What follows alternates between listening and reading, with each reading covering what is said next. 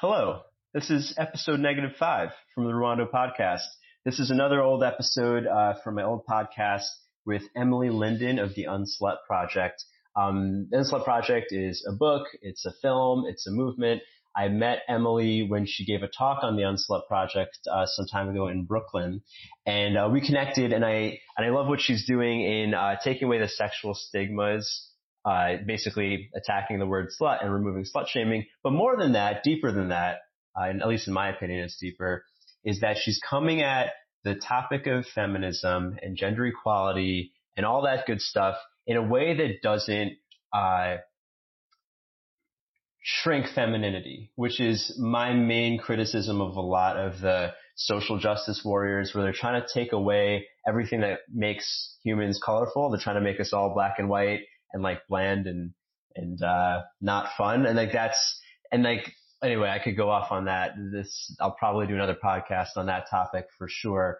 But here we touch on some of those issues. I love what she's doing, and that she really embraces sexual polarity while fighting for gender equality. And I think that's so important when it comes to any sort of social justice issue. I mean, I don't really like the term social justice, but what else do we call it? Humanity, human rights, peace and love throughout the world. Anyway, great episode. You should check out her stuff, especially if you are into that stuff. This is Emily Linden, episode -5, The Unslut Project. You're listening to the Rwando podcast, Perpetual Orgasm, Infinite Play. Please subscribe on iTunes and enjoy the show.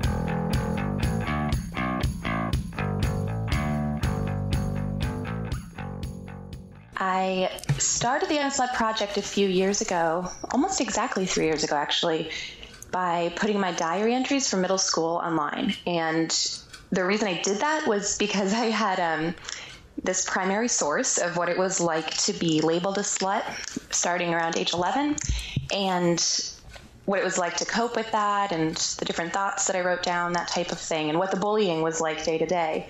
And how did the slut, how did you start becoming made fun of for being a slut? Was there some incident?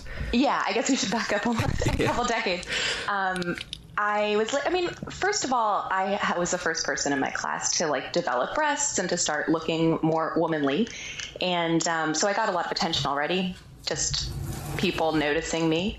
And then there was one particular incident where this boy I had liked for a really long time, and when I put my diaries online and in the book now, his name is changed to Zach, and he and his friend, whose name I changed to Matt, invited me over to Matt's house, and they talked me into we called it going to third base.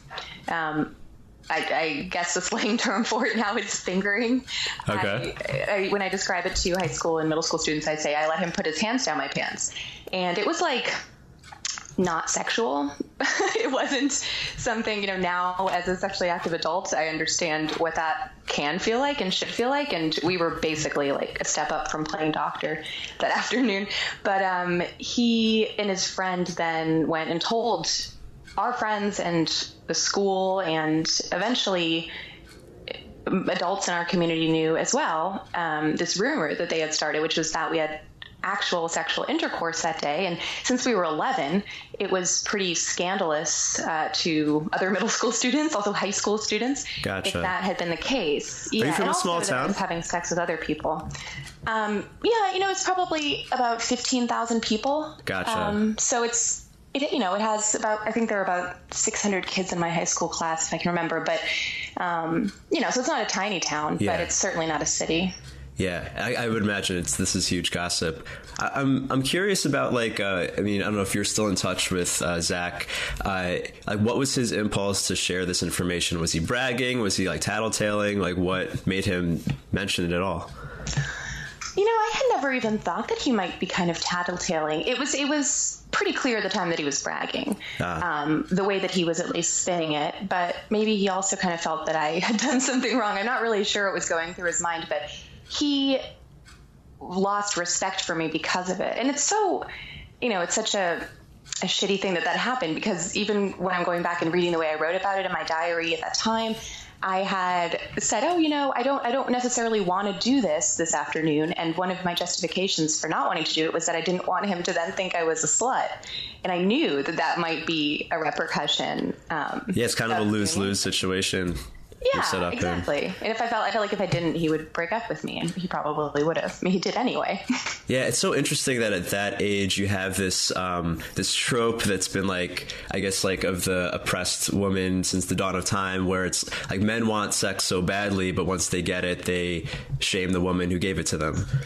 Yeah, exactly. It's a really common story. And now, since I started the Unslut project, I've been collecting kind of anecdotes and hearing from a lot of people about their experiences with slut shaming and sexual bullying. And it's so common today. I mean, it sounds like something that should be relegated to biblical stories or the mythologies that we learn about in high school and college classes. But really, it's happening in most of the women I talk to, honestly. Most of the people I talk to have at least some experience with slut shaming, and almost all of the women at some point in their life have gone through it.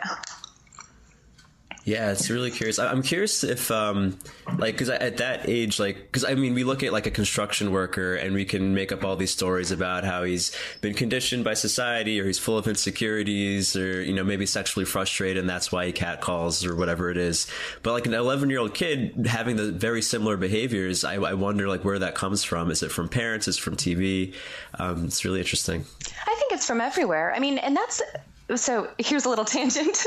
I've been thinking a lot about sex ed and how important it is from a young age to expose kids to sex as something that's normal and fun and healthy and appropriate for certain situations. So doing that in age-appropriate ways from an early age is so vital. And I never thought about it much until I started this project. And then I realized kids, by the time they get to be pubescent, they already have all these messages that have kind of been solidifying in their minds about what boys need to do and what girls need to do and what we should do when it comes to sex. And, as adults, we kind of need to get over our awkwardness and fear of talking about it with kids and come up with ways that we can start conversations about it so that they're not, tormenting each other in these ways. And not just tormenting each other, but so that they're not ashamed of themselves.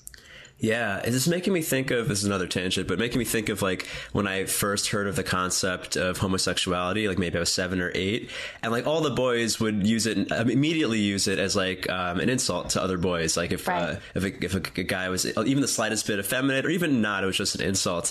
And we all used it as an insult, not because we wanted to shame that thing or shit on that thing, but we didn't want other people to call us gay. So it just became this like cyclical thing. And I've thought, looking back on that and how I'm embarrassed of that behavior, like if I knew about it at a younger age, if it was more normal to me, the way that like a man kissing a woman was normal, I probably wouldn't have those prejudices at that age. Yeah, that's one of the things that really has bothered me the most about my diaries from that time, is the way that I also, and I'm not to excuse it, but it was pretty, unfortunately, normalized behavior in the mid 90s to mid 2000s, I guess, in the town where I lived, that we would use gay to mean everything from, stupid to silly to gross. And we would not just say in a serious way that a boy was gay, as if we were accusing him of something that we had learned was wrong, although we had. It was more like, oh, that's gay, for a class or for something that's an inanimate object that clearly cannot be attracted to someone of the same sex or opposite sex.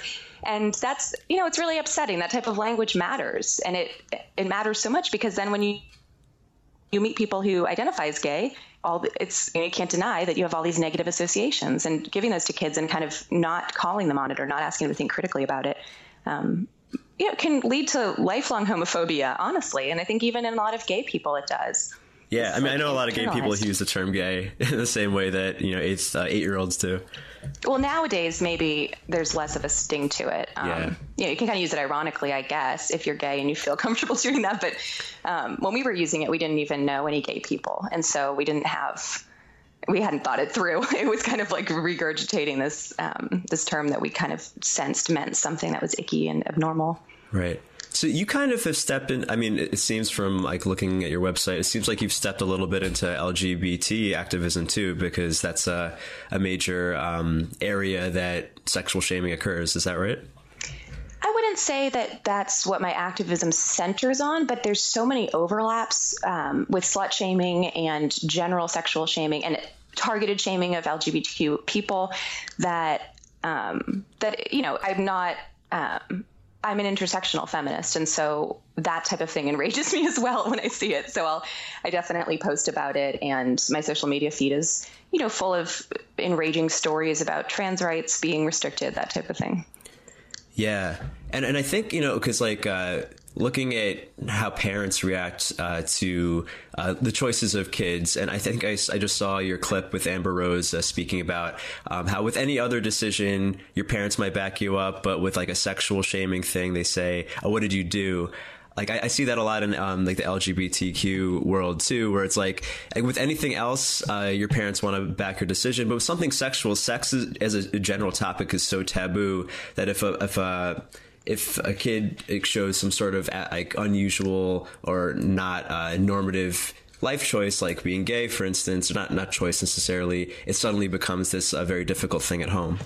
Yeah, and actually, now that you brought that up, one of the models that I had in mind when I started the Unslut project was the It Gets Better project, Dan Savage's mostly living on YouTube project, where gay adults will record short little videos explaining that they too were bullied because they were LGBTQ in middle school or high school or whatever, and that their life got better. And that idea seems like it's just so helpful that you can, because you're being sexually bullied, whether it's because of your orientation or identity or because of a label that's been slapped on you, like slut, then you don't necessarily have the support of the adults in your life. If you're living in certain areas of the United States, it's pretty certain that you won't have the support of any adults in your life if you come out as gay.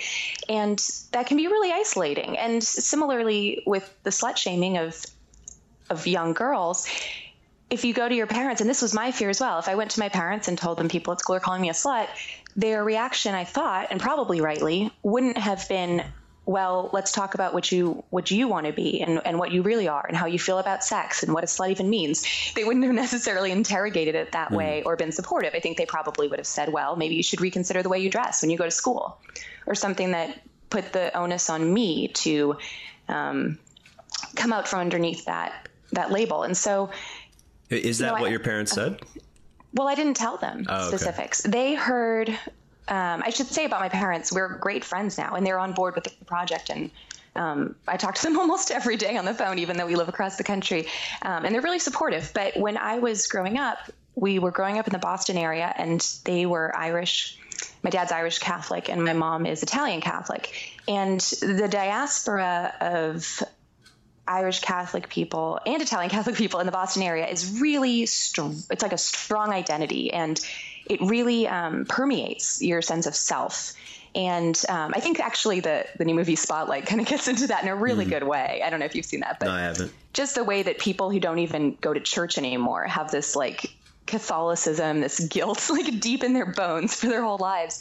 Yeah, I was raised Catholic. Really, I know it. Yeah. Sure. All right. So you got it. I need to explain it to you.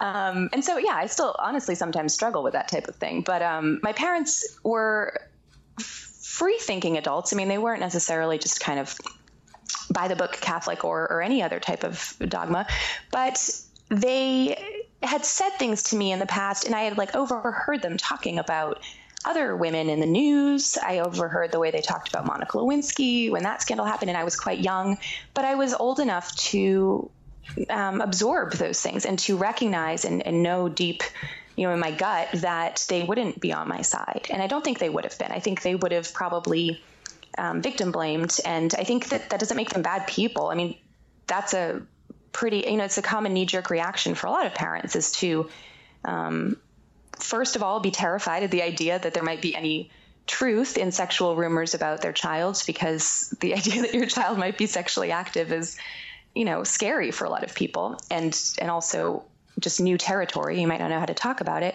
And so a common reaction, unless you've trained yourself otherwise, unless you're mentally prepared for it, I think is to blame the child. And even if it doesn't feel cruel or mean, it can just be kind of a subtle implication that it's their fault. I mean, it's really, really harmful. And so, yeah, my parents had heard rumors. Almost all the adults in my town knew. At least it felt that way. The parents of my friends, certainly. And so my mom asked me about it. And I just wouldn't, I mean, it was kind of a non-starter. We wouldn't have a conversation about it at all because I was so, I didn't feel like I could trust them, you know? So outside of the shame you may have felt from your parents knowing, other people thinking less of you, did you feel like any personal guilt, like without people knowing? Like, was there any of the Catholic guilt like ingrained in you that made you feel guilty by yourself? You know, I didn't feel, I mean, it's hard to remember. So that's why actually it's really good that I have this diary as a source, because I can read what I wrote at the time. But from what I remember and from what I wrote, I didn't feel guilty about the actual act. And actually, you're one of the, I think you might be the first person to ask me that question, which is strange. It seems now like an obvious one, but you know, I hadn't, I liked being kind of sexually powerful in some ways. Like I noticed that I had this new attention that didn't displease me completely, you know? And so I would masturbate at that age, and I would often pray before and after, you know, for forgiveness. But it wasn't like the masturbation itself or the sexual contact with this boy were what I was so afraid of or so guilty about. I think I sensed that there wasn't really that much wrong with it. But I felt guilty because of my reputation. Like I felt that I had lost that purity, and I put, you know, purity firmly within quotation marks, that I had thought, you know, defined me. And if I didn't have that, then I was worthless. And I believed that. I honestly had internalized that idea that being somehow sexually pure for me and for girls in general was like the determiner or the determining factor of whether or not I was marriageable years down the road and whether or not I was worth being friends with or worth loving. So it wasn't like I went over and over in my head, I shouldn't have let him touch me like that. I shouldn't have, you know, been sexual or whatever. It was more that that people thought of me that way. So I could have been, I mean, I probably would have felt the same shame if I hadn't done anything sexual. And that's often the case for girls who are labeled a slut. They feel ashamed of that reputation and that label because of what people believe about them, regardless of whether or not it's actually based in any truth about their real sexual behavior. Yeah, it's a really interesting thing about like what bullying is and how it affects someone, in that like really we just all want to be accepted. Like who cares about like these morals and all these things? Like it sounds like you actually like being like a quote unquote bad girl from what you're saying. You just didn't want to lose your social standing. Yeah, and I should say, I don't really know what the implications are with the quote, and you put it in quotes, quote unquote bad girl, but I wasn't really doing anything that if I found out my child was doing it would horrify me, if that makes sense. Like I wasn't taking drugs. I think I did a couple of shots a few times, like around people I wanted to be cool in front of, but I wasn't acting out as much as one might think, given my reputation. And most of that was because I was grounded most of the time. My parents grounded me whenever I lied to them and they found out, which was really often. And so, you know, I would sneak out to like go to the library and stand near boys I thought were cute. Like, so in a lot of ways I was really, you know, I wasn't especially sexually precocious. I just looked different. And, you know, I had gone through puberty earlier, so I was like aware of these new sexual feelings. I just didn't really know what to make of them. And I you know, I think the most troubling way that I coped with this, well, one of them was that I cut myself and like used sharp objects to cut the skin on my arms. Mm-hmm. And that is really common among girls. And that's been made really clear to me by a lot of the stories that preteens and teenagers share through the Unslut Project, which is surprising to me. I honestly didn't realize that it was such a common way to cope. And That's upsetting. And the other thing that I'm really ashamed of, honestly, still as an adult, is the way that I turned on other girls, and sexually bullied other girls. I felt a little bit, at times it was like defensive of my reputation of a slut. And if I thought other girls were like also trying to be sexy, that made me feel threatened because I thought all I was a slut, and they were trying to take that away from me. And that was at times kind of what I'm reading into the way I wrote about it in my diary. And also at times I just had bought into, I just internalized this idea that girls who were flirting with boys or who expressed interest in making out with boys and hooking up were, attention seekers and should be made fun of and shamed for that type of behavior. Yeah, because like a lot of it, if not maybe perhaps most of the slut shaming comes from other women. Is that correct? I don't know if it's most for everyone. For me, it was a mix, and it was differently motivated, I guess, is something to point out. Like, I'm a little bit wary of the assumption that I don't think you're making, but a lot of people, I think, use to write off slut shaming is that like, oh, it's something that women do to other women because they're jealous. And honestly, that's something that when my mom noticed I was being bullied, even though she didn't know, the reasoning behind it or where it really came from, she knew that my friends had deserted me. She knew I had, become isolated in my class. And she would say, oh, they're just jealous, because I was a typically pretty young girl. And she would say, they're jealous of the way you look. They're jealous because boys pay attention to you, don't worry about it. And that, I think really, maybe it's part of it to some extent for women, but I think it doesn't really give us that much credit for, it kind of reduces women to children throughout our lives because we do it to each other as adults as well. So I honestly think it comes more from this, whether or not we acknowledge it, this like really deep-seated understanding that's been something that we've learned from a really young age, which is that like at any point we could be the one who's labeled a slut.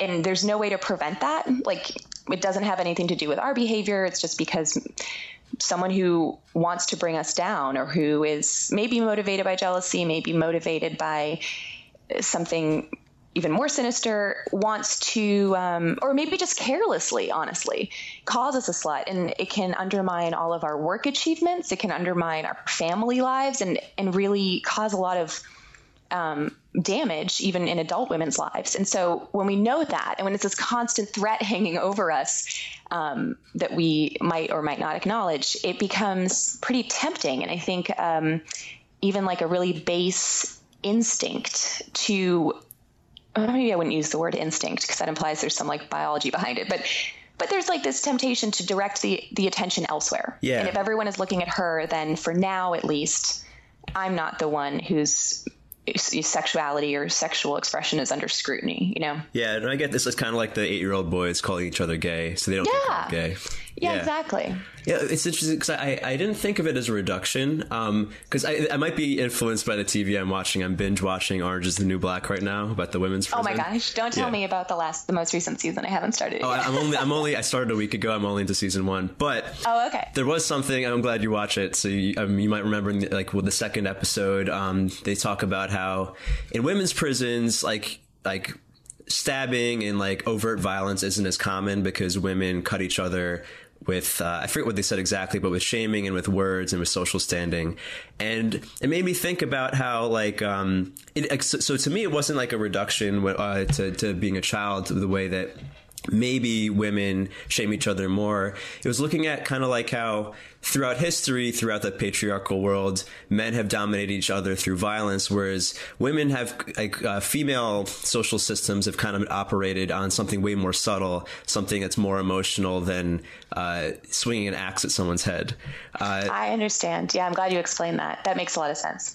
Yeah. And I'm still like curious about that because like when we think of like women in power, and I'm looking at this very abstractly and like just thinking off the cuff, but like women in power, it's like this skill that like quote unquote dominant women have to like, I guess, get under people's skin perhaps. Right. That I do think that's I mean, I can't really argue with it because it's been pretty clearly demonstrated that that is one of the ways that women, get. And it's like, I'm thinking for whatever reason, what comes into my mind is French aristocracy in like the mid 18th century, when, that was, which actually seems pretty similar to what middle school is like in terms of like cutting people down and scandal and rumors, that type of thing. And, but yeah, when women have real political power, I think that will kind of fall away. And I also, it applies to bullying in really clear ways, which is that when we think about bullying and when traditionally we talk about what bullying looks like. And I think, I hate to generalize, but I do think a lot of older men, like baby boomer generation, don't think of verbal bullying or of social manipulation as bullying. They think that bullying looks like, a scrawny kid being put into a basketball hoop and left there or something. Yeah. These images that they see, these physical violence.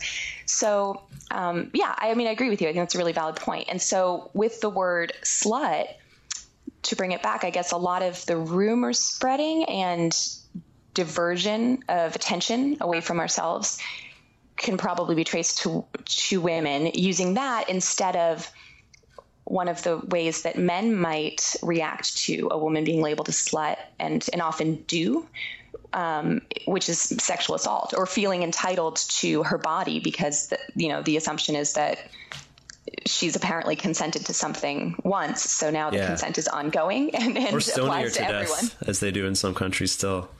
Oh, stoning. Exactly. Yeah. Violence. I mean, I'm talking about here in the United States, but yeah, around the world, it's even worse. I mean, I don't even know. It actually makes me really, really frustrated to even think about. And now that we know about it and how often it happens because there are these like viral videos I haven't watched any of them. I accidentally saw part of one in my Facebook news feed, which was like doubly upsetting to me because I was like, this is a video of a woman being stoned to death and Facebook is okay with that, but not with like half of a nipple accidentally being shown. Like, are you kidding me? Before they took it down, and actually I think made news that it was up there for a while.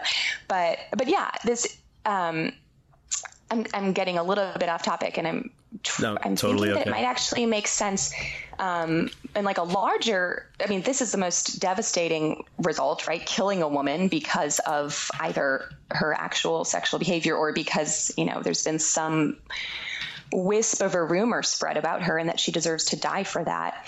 And on a much smaller scale, and one that might be more relatable to girls growing up in the United States, is this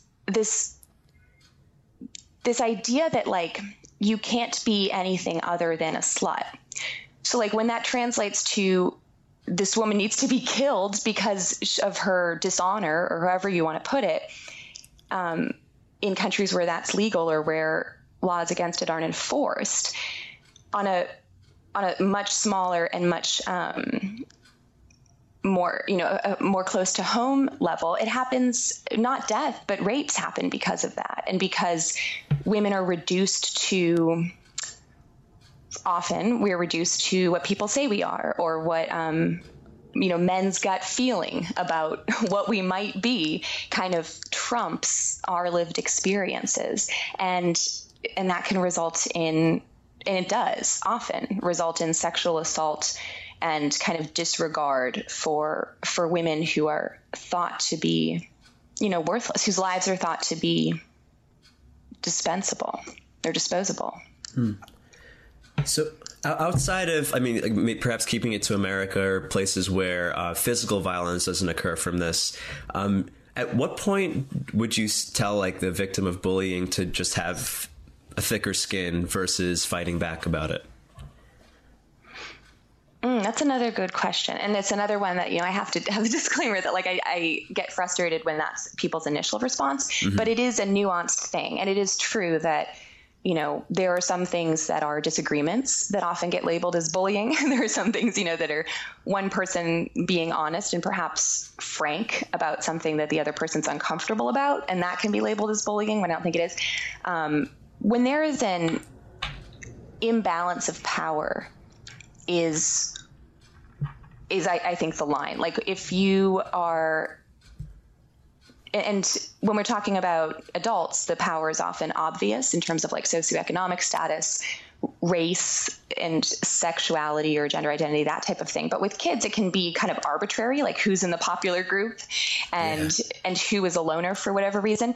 But that's a manifestation of power, of social power, even at a young age. And so when there's that imbalance of power, then the slut shaming becomes really, I think that's when it crosses the line into bullying, where the power imbalance is such that the person who's being bullied doesn't really have a recourse that would make their life more comfortable. So when they could ignore it and try to let it roll off their back and, grow a thicker skin, so to speak.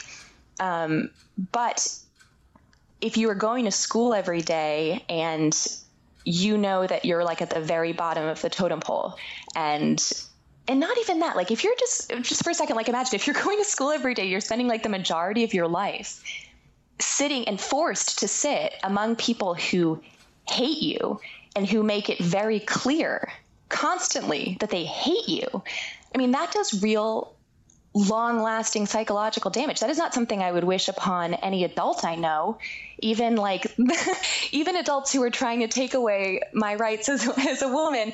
I wouldn't wish upon them to be forced to live the majority of their lives surrounded by people who very vocally and openly are disgusted by them or hate them. And for that to happen to a child, I don't think that, that it's usually a solution to just kind of encourage them to ignore it or to not let it get to them.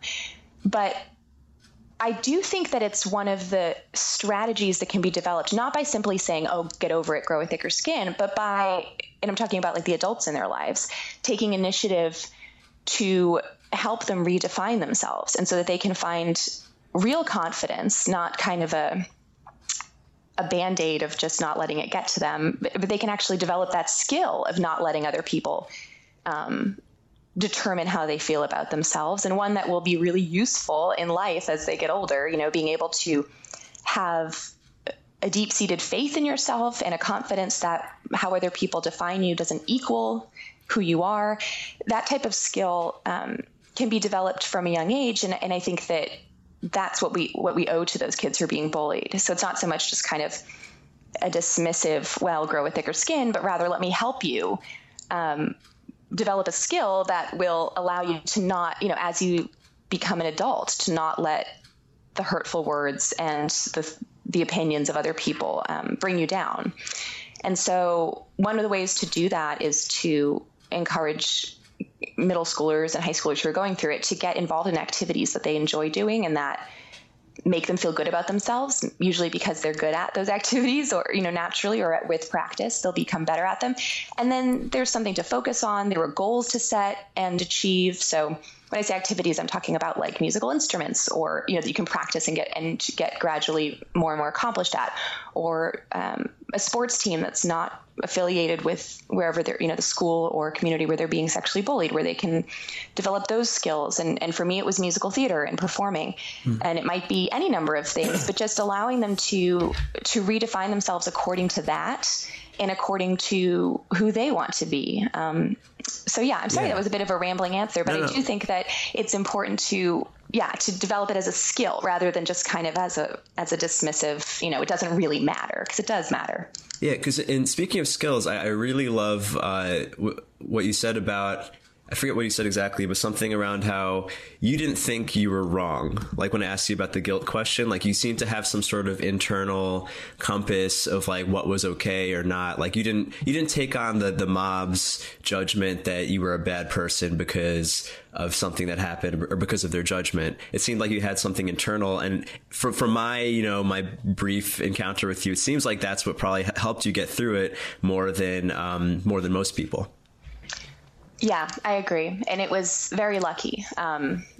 It wasn't something that I did purposefully at the time. I didn't think like, I'm doing pretty well at school, so I'm going to focus on academics and redefine myself that way. Or, I enjoy singing and I have a musical talent, so I'm going to, enroll myself in voice lessons and redefine myself this way. And thus, the slut shaming won't bother me. I didn't have a plan like that, but looking back on it, Yeah, I agree. It was really, a lot of it was my parents' motivation, honestly. And this is why, I tend to give them a break when I look back at this time in my life, because I think they didn't really know what was going on, but they knew that I was upset. And so one of the strategies that they used was to encourage me. And I was lucky because they were financially off enough to enroll me in voice lessons and to help me pursue, community theater. They had, some time on their hands that they could help me with homework, that type of thing that middle class and upper middle class kids have that advantage. Do you think your ambition was caused by this avoidance of like this slut reputation? Like, did you try harder in school, do you think, perhaps unconsciously? Yeah, I think so. I mean, I think that must have been part of it, because honestly, this was in the late 90s, early 2000s. And so we didn't have, so I didn't have a cell phone at that time. I was in middle school. I don't know if I would have anyway. Although maybe. I know a lot of middle schoolers today who have cell phones. Yeah, nowadays. Yeah. But I didn't. And I wasn't allowed to really watch much TV. And I wasn't allowed to do a lot of things. My parents might be surprising to people who read my diary. My parents were pretty strict, and I knew that, and my friends knew that. I wasn't allowed to watch PG-13 movies before I turned 13. I had to lie to them about it, which is again why I was grounded a lot of the time. But yeah, I do think that I was bored. So when I was sitting around being grounded, and part of it was being grounded, but also being grounded was in some ways a relief, because I knew that people didn't really want to hang out with me anyway a lot of the time.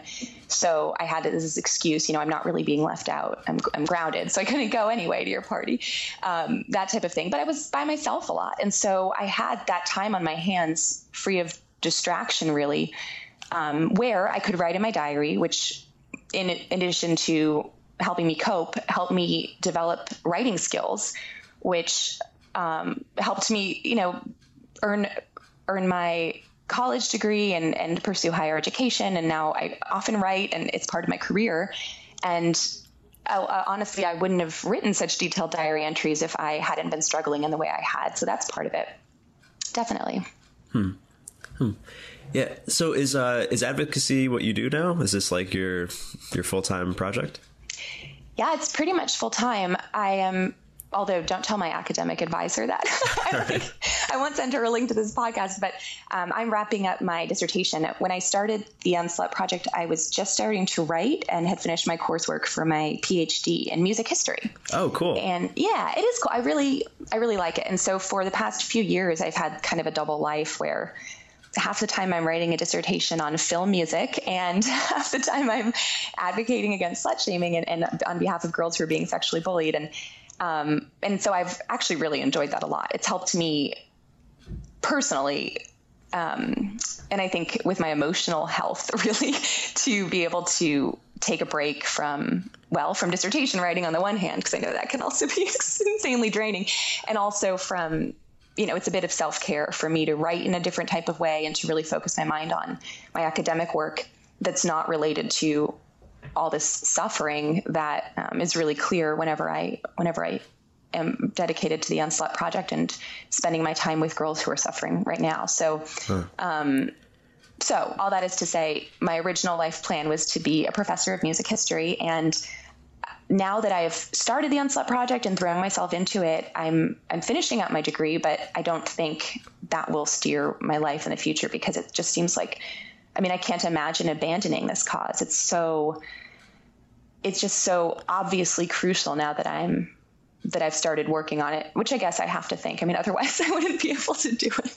Gotcha. Yeah, if you don't mind me asking, is it a way you can support yourself? Because I know a ton of advocates who also have to work full time doing something else, because it's not necessarily a money-making profession. Yeah, I'm glad you brought that up. It's a feminist issue as well, honestly. I know that advocates of any gender, or people who are activists and dedicate their lives to that, would struggle to support themselves. But one of the things that's been hard for me, one of these things I've internalized, I guess, is like asking for money for paid speaking engagements, that type of thing. It's almost assumed that because you care about a cause, nobody needs to pay you for your time.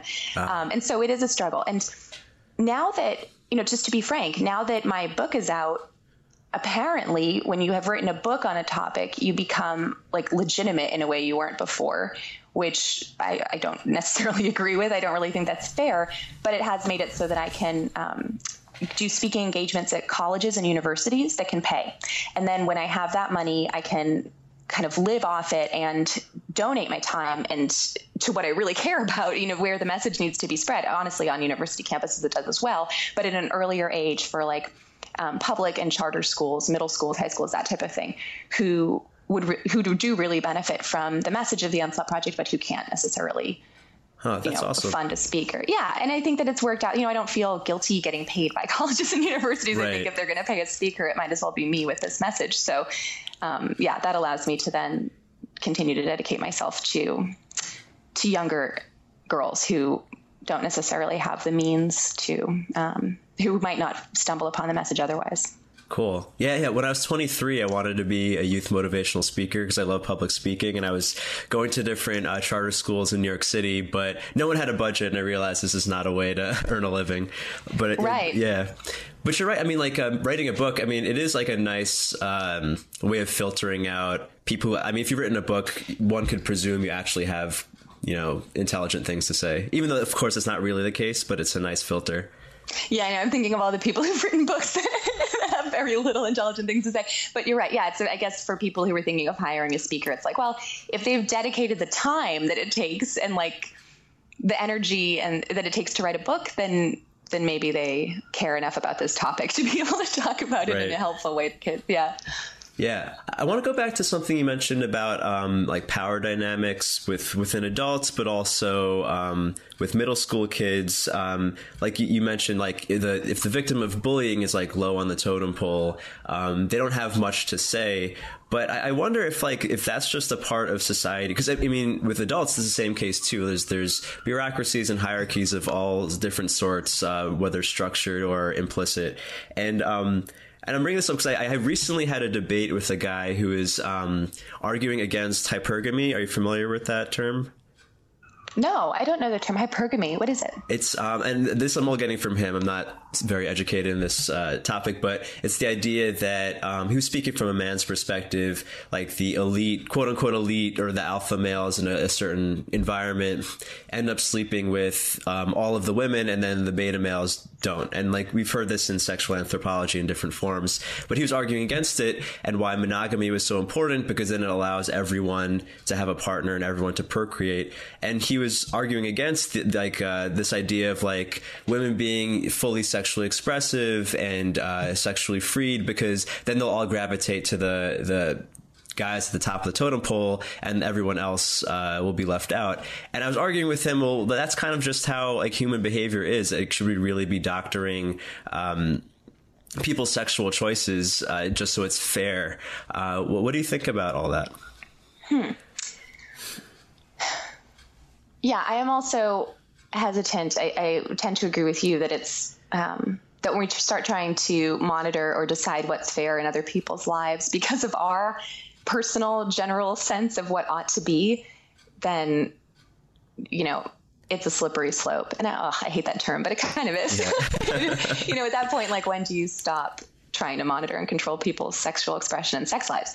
And I also, I don't know if this is necessarily tied into that conversation specifically, but when we talk about like alpha and beta males, there's, my gut actually kind of wrenches up because it reminds me of pickup culture, pickup artist culture, yeah. and MRAs, men's rights activists, that type of thing. And the assumptions that certain qualities in a man make him an alpha, in quotes, or make him more desirable to women in general. Because I think when we make those assumptions, regardless of, whatever extent they might be biologically true or rooted in some kind of biological truth, which is, I think arguable, and it is argued among evolutionary biologists, that type of thing. But it also allows us to like reduce women to wanting all the same thing or being attracted to all the same thing or having the same goals. And it's not even like a slippery slope at that point. It already kind of is implicit in the argument that in order to that men must act a certain way, and that's usually like hyper masculine and, even bordering or probably going into toxic masculinity to in order to like win a prize, and that prize is a woman. And that's, of course the language that we use matters, but it's objectifying and it also is dehumanizing to the women, and, takes away from them this agency to want to be sexual for men. And like, why can't we talk about, alpha females and beta females who are interested in, if we're talking about males in this way, who are just kind of interested in having sex with as many guys as they want to and attracting as many men as they want to. And I think implicit in that assumption is that men are more complicated and have more going on and more that goes into their decision making and that type of thing when choosing a mate, where women are kind of like acting on something they don't really understand and can't really control, but just draws them to these like quote unquote bad boys or alpha males. And that's disturbing to me. I mean, I think that when you kind of unpack that and think about not necessarily it's like theoretical applications, but how it actually plays out in the world, when most of the women that I know have encountered these pickup artist types or like wannabe pickup artist types who think that they need to like put us down and take away our self-esteem in order to gain control over us and prove their dominance or whatever. I mean, it's so backward. And I think it's really, regardless of whether, I mean, sometimes it plays out in really obvious ways, but even the suggestions that come with it and the ways that we all kind of absorb those messages in more subtle ways are really dangerous and do shape and lead to violence. I mean, I'm thinking right now of Elliot Rodger at UCSB, which is my school, and was my campus. I was living there at the time, and how he went on a killing spree, motivated, according to his manifesto, by his sense that he was somehow wronged by women who didn't want to sleep with him because, his justification was, well, I'm handsome, I come from a wealthy family, I drive a nice car. These women, I'm entitled to some attention from these women, or I'm entitled to have sex with these women. And it's their fault for not understanding that. They're stupid sluts. And so I'm going to kill them. And it's so, when it's laid out that way, it seems so obvious that's like, that's like the Frankenstein's monster of our culture, which is Dr. Frankenstein, which is kind of putting together these types of assumptions. And then we produce something that's like this violent, that can often be a violent manifestation, and often in like a white man who feels entitled to these things that he's not getting. Yeah, the entitlement of men. Oh, really? I mean, I should say this sexual frustration has been a cause of so many problems in society. Yeah, agreed. Yeah. Should not be sexually frustrated. I think any steps we can take toward undoing that would be great. Yeah. So on the other side of it, like say, like looking at the woman's side, and this is not necessarily my opinion, but it's something I've daydreamed about. Like say your project does really well the next 5 years, and slut shaming and shaming of sexuality in any case is completely eliminated from the earth. What would society look like? Would monogamy be out the window? Would everybody be sleeping? Would it be total chaos? Because like most theories are that society has tried to clamp down people's sexual impulses because it's so chaotic and so antithetical to order. I mean, this is, of course, very hyperbolic, but could society be kind of moved off kilter if everyone was 100% free? I mean, I think that's certainly a possibility. And in a lot of ways, moving society off kilter wouldn't be the worst thing. But, I'm a monogamous person, and I always have been. And I don't think that's only because of the societal messages that I received. I know that when I have sex with a partner and I believe in my heart that, or whatever, I believe in my literal heart, but, understand on a deep level that he or she and I are only doing this very intimate act that we take seriously with each other, it adds a level of intimacy. I mean, it adds a level of trust that I think is really important to a lot of people. And so even if my husband, or in the past, my partners, had wanted to have an open relationship, I'm not sure I would have wanted to pursue my end of that. It's hard to kind of unravel exactly how much of that is innate in individual people, whether they're monogamous or non-monogamous, that type of thing, and how much of it is learned behavior and adherence to social norms. But perhaps in like a few centuries, we would see a world in which like the monogamous couple and the nuclear family is not the norm. I mean, nuclear family is not the norm already, but this like ideal that people are striving for in some general sense. But not I don't think that would happen anytime soon. I mean, it's just so deeply ingrained in like, think of how long it's taken to undo the idea that like men own their wives, right. you know, and that's something that should be, you know, quite obvious. And I think so many people enjoy that. Yeah. Enjoy having a monogamous sexual relationship that, but I honestly do hope, and this is something a page I've taken out of Dan Savage's book, that, and not one of his actual books, but like this line that he often repeats that I agree with, which is that, if a partner, you know, sexually cheats on their other partner, that shouldn't necessarily be like the end of a relationship. And I do think that's a shift that can happen sooner, which is this understanding that a sexual misstep or dishonesty regarding to a sexual encounter doesn't somehow like automatically outweigh years and years and years of a trusting, loving, supportive partnership. I do think that knee-jerk reaction of like, boom, he cheated. Okay, it's over. Yeah. We'll be quick to fall away. That's something that I hope for, because it seems it's still pretty normalized, unfortunately. Maybe not in the circles that we run with, but you know, it's pretty, I think, a common kind of assumption that it's something that destroys everything in a relationship when it really ought not to. Yeah, I think sexual norms will change a lot more rapidly. I mean, given that with the internet, everything's changing more rapidly, but with people like you and Dan Savage, with the platform of the internet, I think within our lifetime, things will be pretty drastically different. I hope so.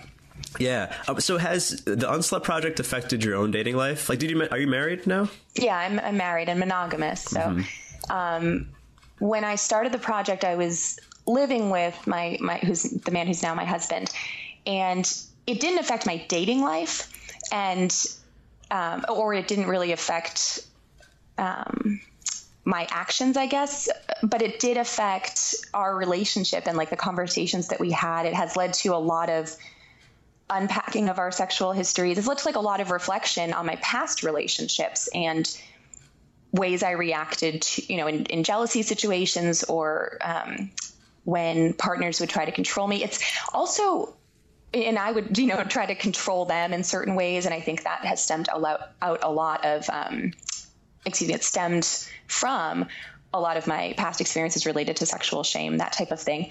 And also, you know, gone back and reevaluated my sexual experiences and times in my life when I thought I was being completely sexually free, so to speak, or like autonomous or making decisions that ought to have been empowering for me, oftentimes really weren't. And that's a shame. And I think being able to kind of reevaluate them and think of everything that went into them and how I was coping with past reputations and past assumptions about who I was that I had internalized, really affected my relationships as an adult into my 20s. And so even though since starting the Unslut project, I guess to answer your question, it hasn't really in any way affected my personal sex life or partnership, it has allowed me to kind of look back through a different lens at my my relationships and sexual partners leading up to where I am now, and kind of beginning at middle school and going, through high school, college, that type of thing. Huh. So it's kind of been like therapy for yourself. Yeah, actually, I really think it has. And that's something I didn't really expect. It's been really cathartic. Cool. Awesome. Yeah, we kind of went off track with like your story as predicted. We went on many tangents, but briefly, could you get into how you actually formed the Unslut project after all those experiences? And I'm curious how you got in touch with Mick Foley and where you're at now.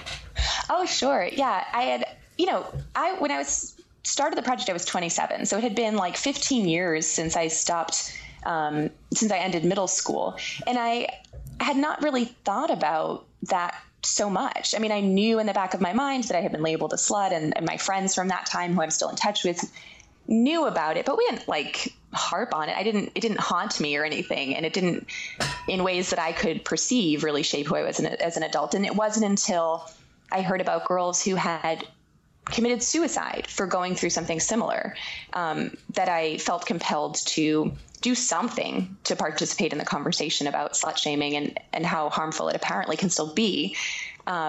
which was using this primary source I had, my diary, to, I put it up online on a platform called Wattpad, and it allows for inline comments. So 70% of Wattpad's readership are adolescent girls, international, all over the world. And it was amazing to be able to have my diary online and have these readers commenting on each line with responses to things that I wrote, or conversations that I had recorded, and sorting through it alongside them was really not just helpful for me, but really eye-opening about the ways that the problem has changed. So that was, again, almost 3 years ago now. And from there, it grew organically. I thought that was all it was going to be. I thought, like, well, my diary's online. That's a weird thing that I've done in life. I'm going to go be a music history professor. But instead, people started just sending me their stories, like unsolicited, and the movement grew very, very quickly. And it became clear that people were really ready to talk about this, and not just on like in person-to-person conversations, although that's sometimes the most helpful, but mainstream media platforms want to talk about it and want to unpack it and try to work against it, or at least they know that it's a topic that people are interested in hearing about. So that became pretty apparent pretty quickly, and I'm glad that that's the case, because it's part of my whole understanding of slut shaming and sexual shaming in general, that one of the ways to undo it is to talk about it, first of all. So that's been great. And then Mick Foley got in touch with me when I was doing a Kickstarter for the documentary film, Unslut, a documentary film. We Kickstarted it in August of 2013 for production, and we had like a week to go, and didn't look like we were going to make our Kickstarter goal. And if that happens, you don't get any of the money. That's the way the platform works. So I was like panicking, and he called me and said he had seen my project because a porn star that he follows on Twitter, Siri, had made a contribution to the Kickstarter and had retweeted it. And so he just happened to see it in his Twitter feed and called me up on the phone. And I didn't know who he was, because I'm not a WWE fan. But I didn't recognize his name, but I recognized his photo when I looked him up online. And he said not only was he going to, contribute as a producer of the film, but he was going to match donations until we met our Kickstarter goal. So it's one of my favorite details about the way that film got made, that a good portion of our crowdfunders are just these diehard WWE wrestling fans, who are a population that I wouldn't have assumed would be interested in a feminist documentary about slut shaming, but it's really awesome that they are. And that, again, was like a really cool realization for me, to realize that this group of people that I had assumptions about, the types of people they were and the types of things they were interested in, those assumptions weren't necessarily true. And it's a topic that can engage and is a lot of different people, and is really important to all types of people. Yeah, it was really incredible when I saw you and Nick speak at the premiere in Brooklyn, and like you both sitting next to each other, like you're so from different worlds, but with the same message. It was really awesome. Oh yeah, I'm glad you said that, because I didn't. That's really true. And having Mick in the film, and one of the things that people comment about often when they watch the film is like his presence really adds so much, not just because he's like a celebrity in general, but because he's this man's man. I mean, he looks like he's really a big guy. He's like over 6 feet and pretty, takes up a lot of space, and he kind of has this presence. And wears sweatpants and a fanny pack. Yeah, exactly. He wears a fanny pack. But he has this presence that kind of makes you, and a specific type of celebrity as a wrestler who like uses violence to express himself, or as his art form, or however you want to think about it. Having him be a volunteer at the Rape, Abuse, and Incest National Network, and having him be on board with the Unslut Project and helping to spread its message in the film, sends this message that it's not just about women. It's not just our problem to solve. It's really, we want to call in guys and people of all genders who are interested in making change, starting with themselves. And having him there and just on screen makes it a little bit more welcoming and easy, I think, for straight cis guys who might otherwise think it's not really their problem. It invites them in. It makes it easier for them to engage. So I'm so glad, not just because we got the funds to make the film in the first place, but to have him involved, because he's, first of all, just a great guy and a good friend, and also because of the weight that his presence lends to the message. Yeah, totally. So I know Unslut Project has many legs right now. How can people get involved or find out more? Well, the website, unslutproject.com, is the hub, and that's where they can, listeners can share their experiences with sexual shaming just by clicking share your story, and to access all of the other shared stories that are collected on the website. They can watch the film, which is now on iTunes and on demand, or organize a screening in their school or community. And the book is also available for purchase on the website. So everything you need to know, including getting in touch with me for any kind of collaboration or idea or speaking or anything that they would want to talk about, is pretty accessible and easy on the website. We also use social media a lot. I tweet most of the tweets and Facebook posts on the Unslut Project page and at Unslut Project are from me directly. So I interact with people a lot on social media. It's one of the main thrust of the project is to use those tools for good rather than for cruelty or bullying or tearing people down as they often are. So connecting on social media is a great way too. Awesome. Yeah, I liked your tweet about Rapunzel. It was at Midnight's prompt. I love that show. Nice. Awesome.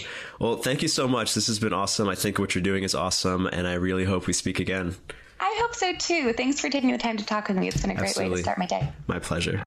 Thanks for listening. Don't forget to subscribe on iTunes or Stitcher. And if you want to be a part of the virtual audience for future episodes, make sure to follow me at crowdcast.io/Ruwando. See you next time.